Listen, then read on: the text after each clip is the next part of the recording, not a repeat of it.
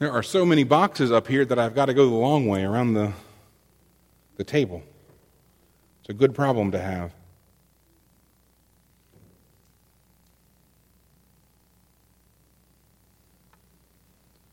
You know, it's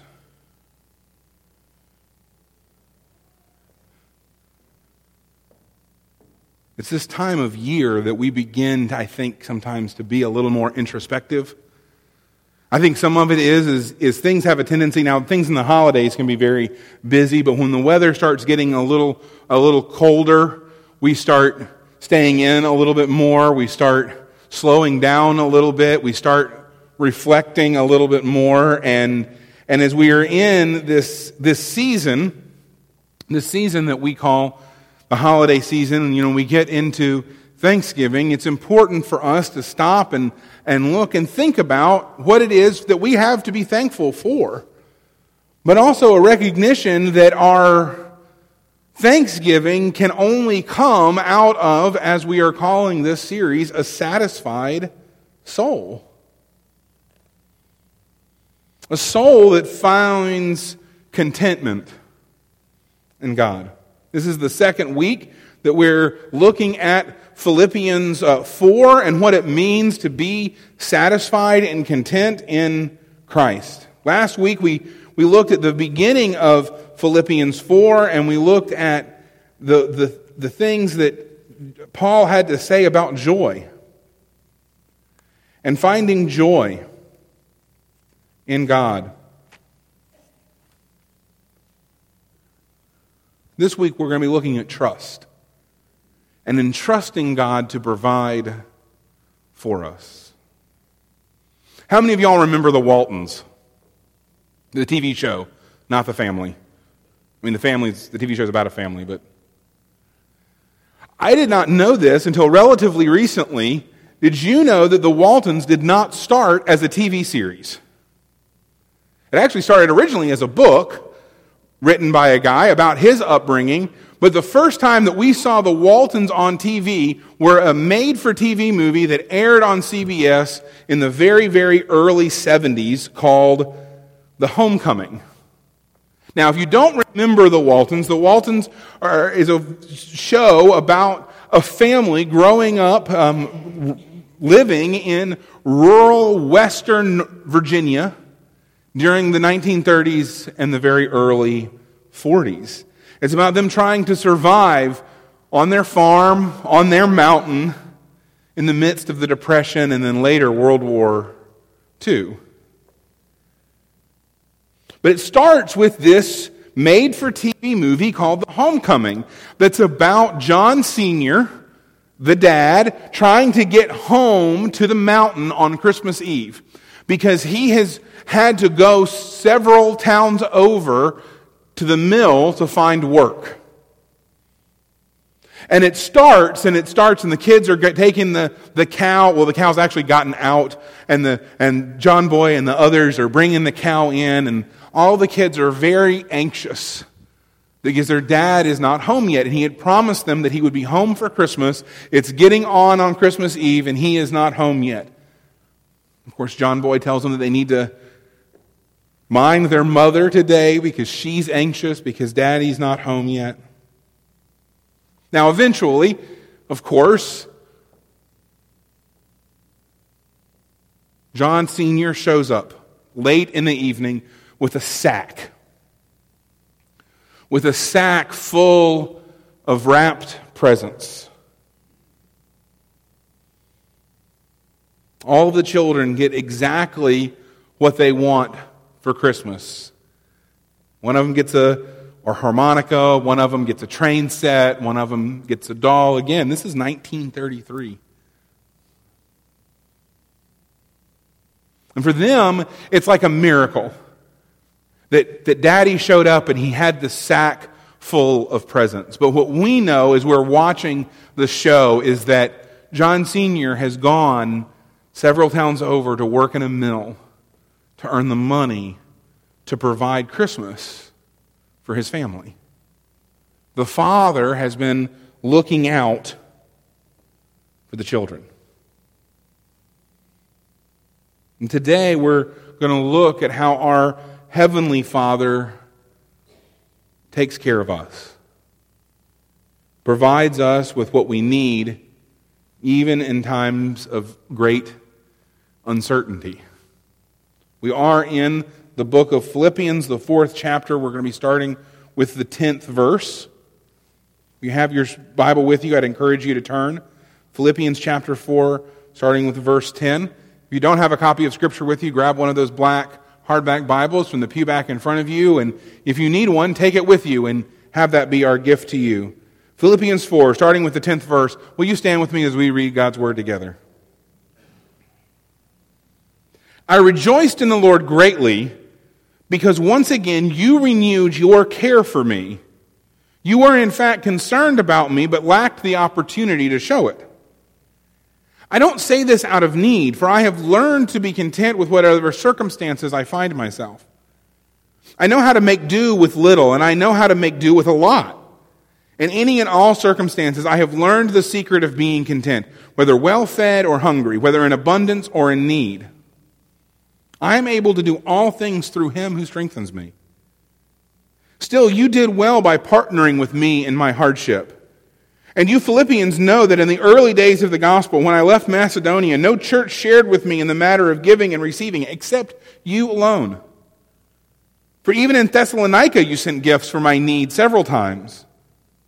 Not that I seek the gift, but I seek the profit that is increasing to your account. But I have received everything in full, and I have abundance. I am fully supplied, having received from Epaphroditus what you provided, a fragrant offering, an acceptable sacrifice, pleasing to God. And my God will supply all your needs according to His riches and glory in Christ Jesus. Now to our God and Father be glory forever and ever. Amen. This is the Word of God. Read it, believe it, and live it. Let us pray. Dear Heavenly God, as we open your Word this morning, as we seek to find contentment, as we seek to have our souls satisfied, God, I just pray that your Word would show us where to find that, how to find that we would leave today a little more content than we were coming in. And God, as we study your word, I just pray that the words of my mouth and the meditations of all of our hearts are acceptable and pleasing to you, our God and our King. Amen. You may be seated. So we're in Philippians 4, and the first part of the chapter that we looked at last week, right, is Paul telling the believers in Philippi to rejoice in the Lord always, to focus their mind on what is good.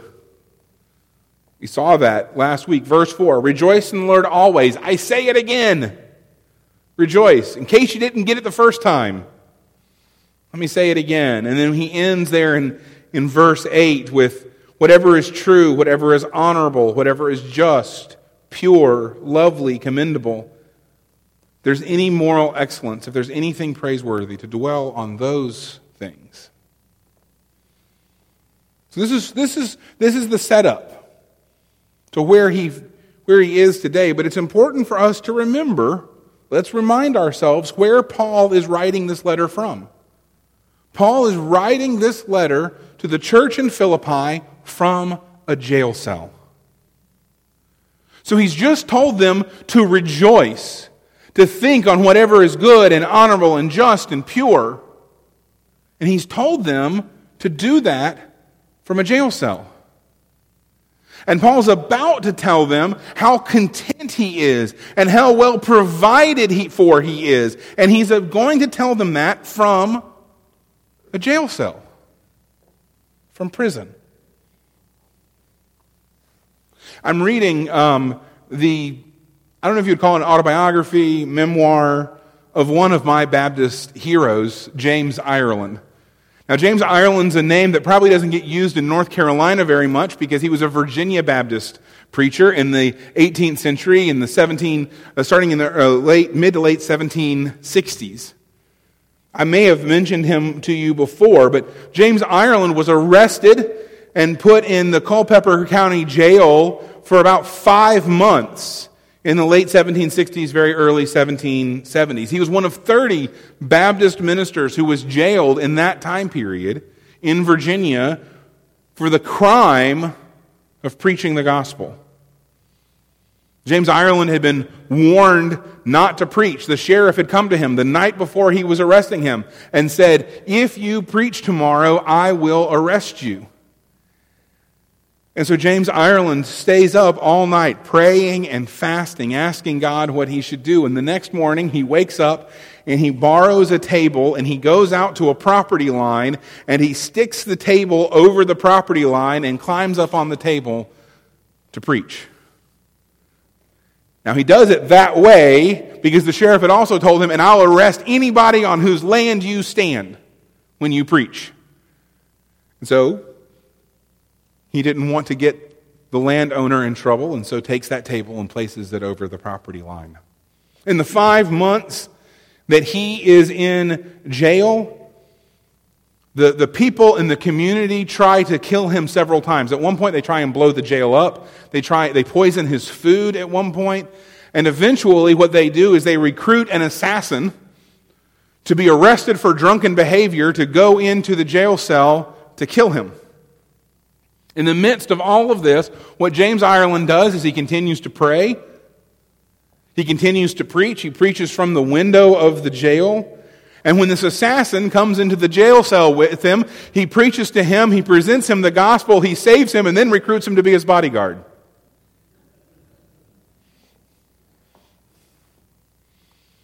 In spite of all of the abuse, through it all, not only did Ireland continue to preach, but he continued to send letters of encouragement to his friends, signing them, "From my palace in Culpeper." I bring up this story about James Ireland because it's important for us to know that it's not just Paul who has found the ability to be content and to be joyful and to be satisfied and to be provided for in the face of jail and persecution. James Ireland is just another example.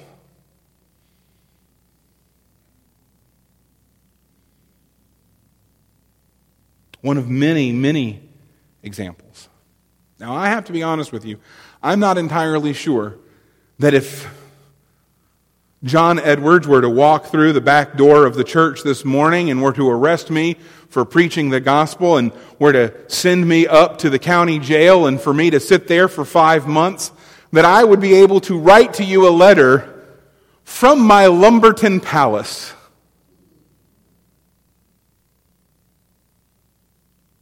I'll be honest. I don't know that I would have the strength that James Ireland had, that Paul has here in Philippians.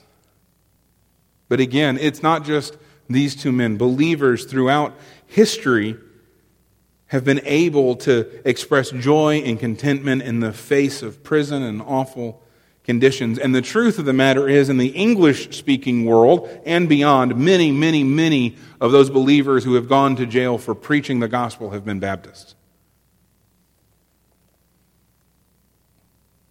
Paul's able to express this joy and then this provision and this contentment that he finds.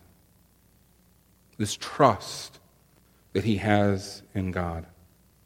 It says here in verse 10, "I rejoiced in the Lord greatly because once again you renewed your care of me.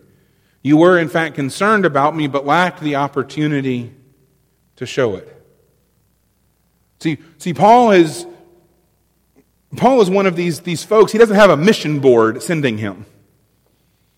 This is before the cooperative program. There aren't churches pooling their resources, sending them to Jerusalem, and Jerusalem saying, "Okay, well, this missionary needs this much, and this missionary needs this much." No, Paul's not working off an associational model of missions. He's working off a self-funded model of missions. If Paul wants to eat, Paul's got to raise his own money. We know in some places in Scripture that Paul has a trade, that Paul's a tent maker, and so that sometimes that's how he supports himself, as he actually works while he's on his missionary journeys. But what he's thanking the Philippians for here, this church in Philippi, is he's thanking them for having sent money to support him. And he says that he rejoices in the Lord greatly.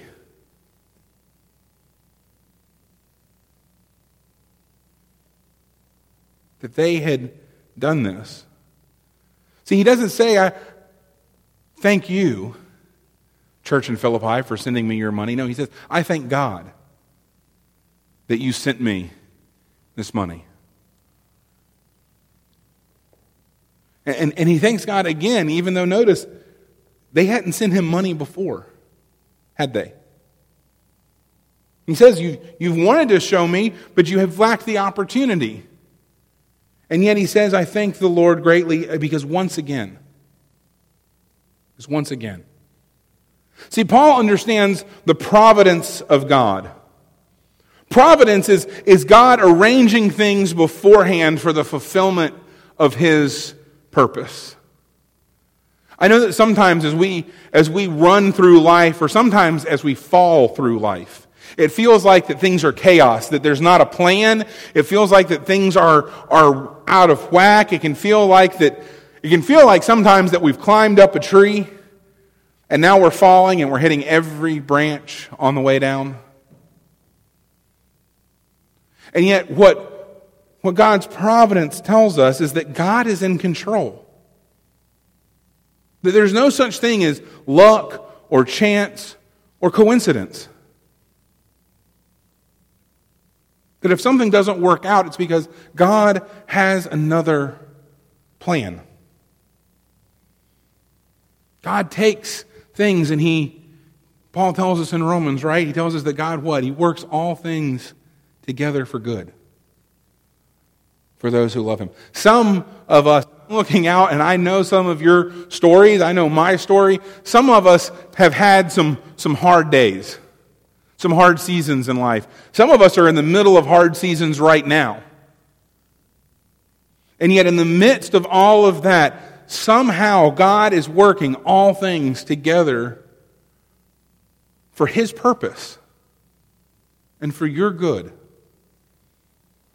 Sometimes when we're in the middle of that, right, it doesn't feel like, I'm sure that when Paul was first arrested and thrown in prison, it would be very easy for him to feel as if this was not working out according to God's plan and for Paul's good.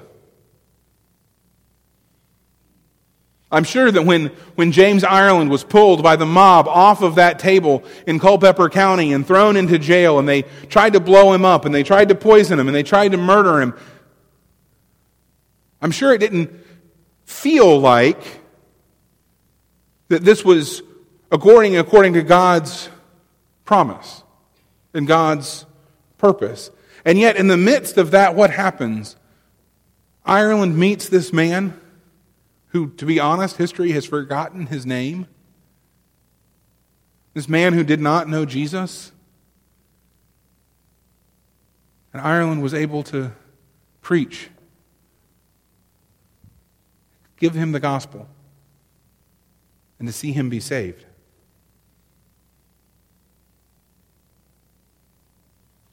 We can put together plans, and sometimes they can be plans of mice and men, and yet God has another plan.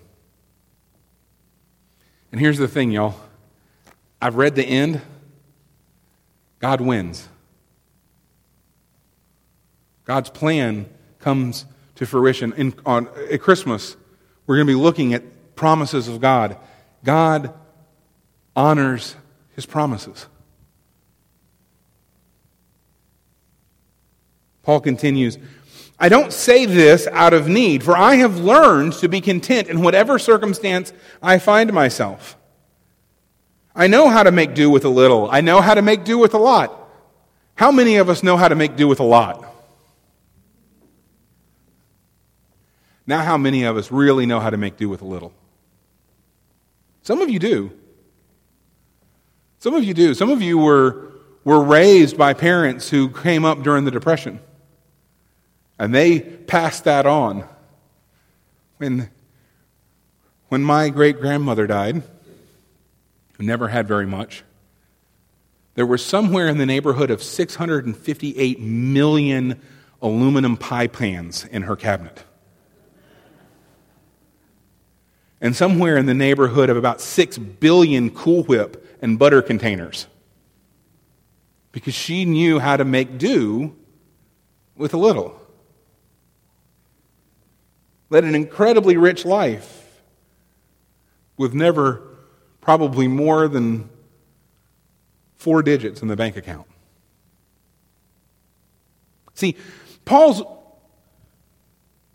turning now to this situation that he's in, and he's saying, I'm content in the situation. He says, I've learned to be content in whatever circumstances I find myself. I've learned to be content. See, this is something that Paul's learned. There was at some point in Paul's life when he didn't know how to be content in whatever circumstance he found himself in. He learned how to do it. He says he's learned the secret, whether he has a lot or whether he has a little. You see, because contentment means being satisfied and at rest with God where God has you, despite what's happening around you. Sometimes God puts us in some really not terribly pleasant, not terribly comfortable situations and circumstances. And we have to learn how to be satisfied and at rest where we are. Because it's not natural. It's not automatic. And I'm going to say this. Sometimes we do this thing like, oh, well, if you're saved, you'll learn that. If you're saved, if you know Jesus, that's going to come automatically. That's not true. You still have to learn it. You still have to practice it. It's not this automatic thing that comes. Peace, patience, kindness, goodness, gentleness, faithfulness, self-control, gifts of the Spirit. Is contentment one of those? Contentment is a learned thing. See, God teaches us contentment through the ups and downs of our changing circumstances. He wants us to learn to depend on Him and Him alone, to depend on His divine enablement no matter what happens to us or around us. This is a lesson that He teaches the Israelites as they're walking through the wilderness. And they start being discontent, right? So what does God do? God has Moses strike the rock and bring forth water. And then they're still discontent, and so God gives them manna. But He gives them very important, very specific instructions. Do you remember what those are? Gather only what you need for today, except on the day before the Sabbath, and then you gather what you need for that day and the Sabbath. But you gather only what you need. Because He was teaching them a lesson that what they were having was not because of their work, not because they were going out and gathering the manna and hoarding it and keeping it. No, they were provided for because God was providing for them. As we grow in our understanding and as we experience God's divine providence, we will also grow in our level of contentment. In verse 13, Paul confesses, I am able to do all things through Him who strengthens me. Now, this is one of those verses. I bet you right now, if you go to Cracker Barrel, you'll be able to find some little sign or coffee mug or magnet or something that has this verse on it. This is one of those that we love to pull out of context and use to make ourselves feel good. I can do all things through a Bible verse taken out of context. Because see, we do this and we take this verse and we do things with it and we act like that it's about us achieving our personal victory on the football field or the golf course or whatever struggle it is that we're dealing with, and we totally miss what comes right before it. Where Paul's saying, I've learned to be content in a little and I've learned to be content in a lot. I've learned that whether I'm fed or hungry, whether I'm in abundance or in need, that I'm able to do all things through Him who strengthens me. We sometimes take this verse and we cheapen it. See, this is about remaining faithful to God and content in His provision in the face of enormous odds. Paul has had some times of abundance of his life, and Paul has had some times of privation, and he's currently in a time of privation. He is in jail. And let me tell you, it's not like going to jail these days where you're fed a decent meal and all. No. And yet he says, I can do all things because God strengthens me. The secret of Paul's contentment is the infusion of strength that he gets when he can't go any further under his own power. Many times it seems like that God doesn't come through for us until we take one more step. And then He provides at just the right time, which is what He's done for Paul through the Philippians. This lesson of contentment is most effectively learned sometimes in the times of our deepest suffering and our deepest need.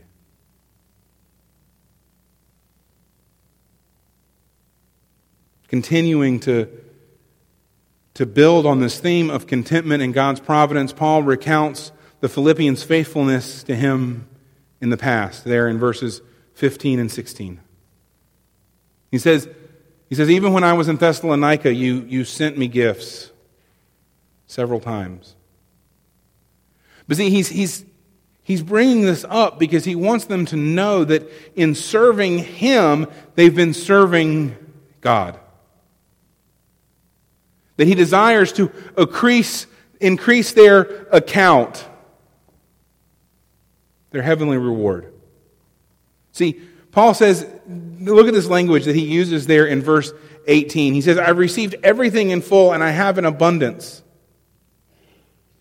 I've received from Epaphroditus what you have provided, a fragrant offering, an acceptable sacrifice, pleasing to God. Does that language sound familiar?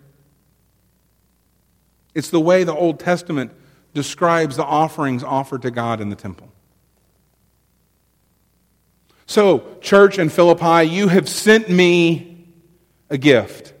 So, church in Fairmont, you have sent gifts out to the world.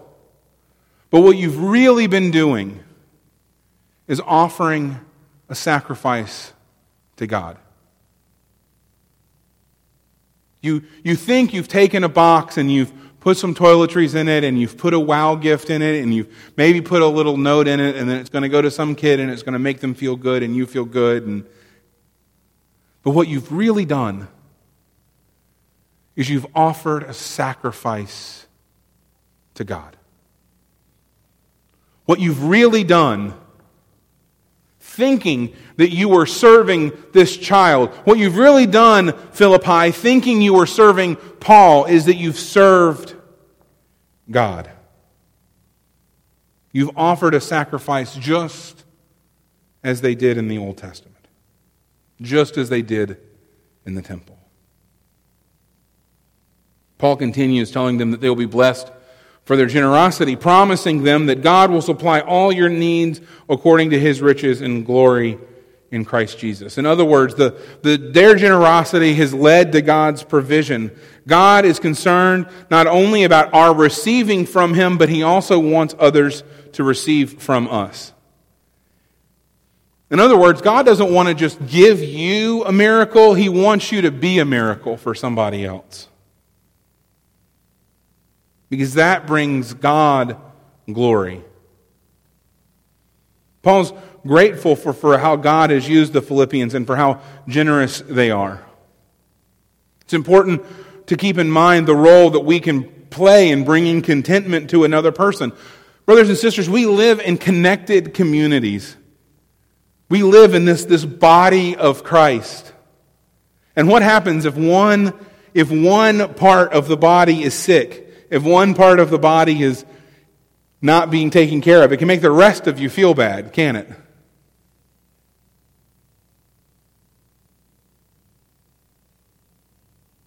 Was reading in this book about James Ireland. In the introduction, it was talking about his family. And he had a brother. He was born in Scotland. He had a brother who had a broken leg. and who died from a broken leg. We don't think about dying from broken bones very much. But that's how interconnected our bodies are, and that's how interconnected we are as the body of Christ. When one of us is broken, when one of us is sick, it affects all of the rest of us because we are interconnected. And so we have a role not only in finding contentment, but also in helping others find contentment in God. See, God will provide for our needs, but He may do so in some unusual or roundabout ways. There was an article that was in Guidepost several years ago about this interesting donation that came to a food pantry. A local restaurant, for whatever reason, they hadn't talked to the food pantry ahead of time. They wanted to do a food drive. And so they figured the easiest thing to do is they would ask people to bring in a box of cereal to the restaurant. And so they ended up with hundreds of boxes of cereal. So they bring them all to the food pantry, and the food pantry is thinking, what in the world are we going to do with hundreds of boxes of cereal? And literally, later that afternoon, they received an email from a teacher at the local public school who said that because of budget cuts, the kids weren't getting as much during their subsidized lunch as they had been, and the school wanted to start providing and supplementing at breakfast and at lunch. And did they have anything that they could bring to the school to help with that?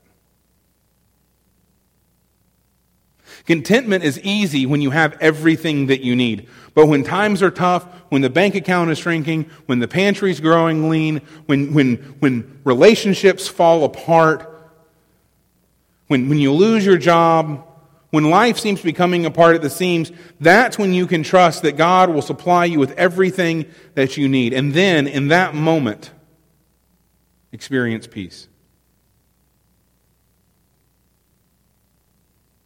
Not too long ago, every English-speaking Protestant was raised on Fox's Book of Martyrs. Fox was a gentleman who lived in the early 17th century and the early 1600s, who went back and collected the stories of all of the English Protestants and martyrs that were killed during the reign of Mary Tudor. And one is the story of 5 martyrs, people of no real consequence. A lot of them were bishops and priests and politicians, but these are just 5 normal people. John Lomas, Agnes Snowth, Anne Wright, Joan Sloll, and Joan Catmer. Several of those women were widows because their husbands had already been martyred, and they were brought in together, and they refused to recant, and they were all executed together, and this is how Fox describes it. They were burned at 2 stakes in one fire, singing hosannas to the glorified Savior.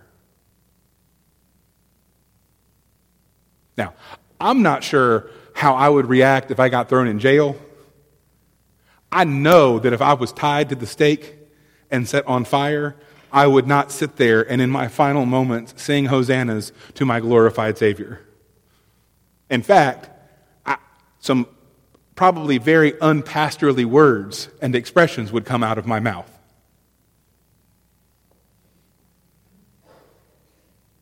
But those 5 people had trust in God and in God's provision and in God's providence. Because they knew that no matter what was to happen to them in that fire, that God was going to work it for His purpose and for their good. Developing biblical contentment is a discipline. And in this case, it is an act of trust.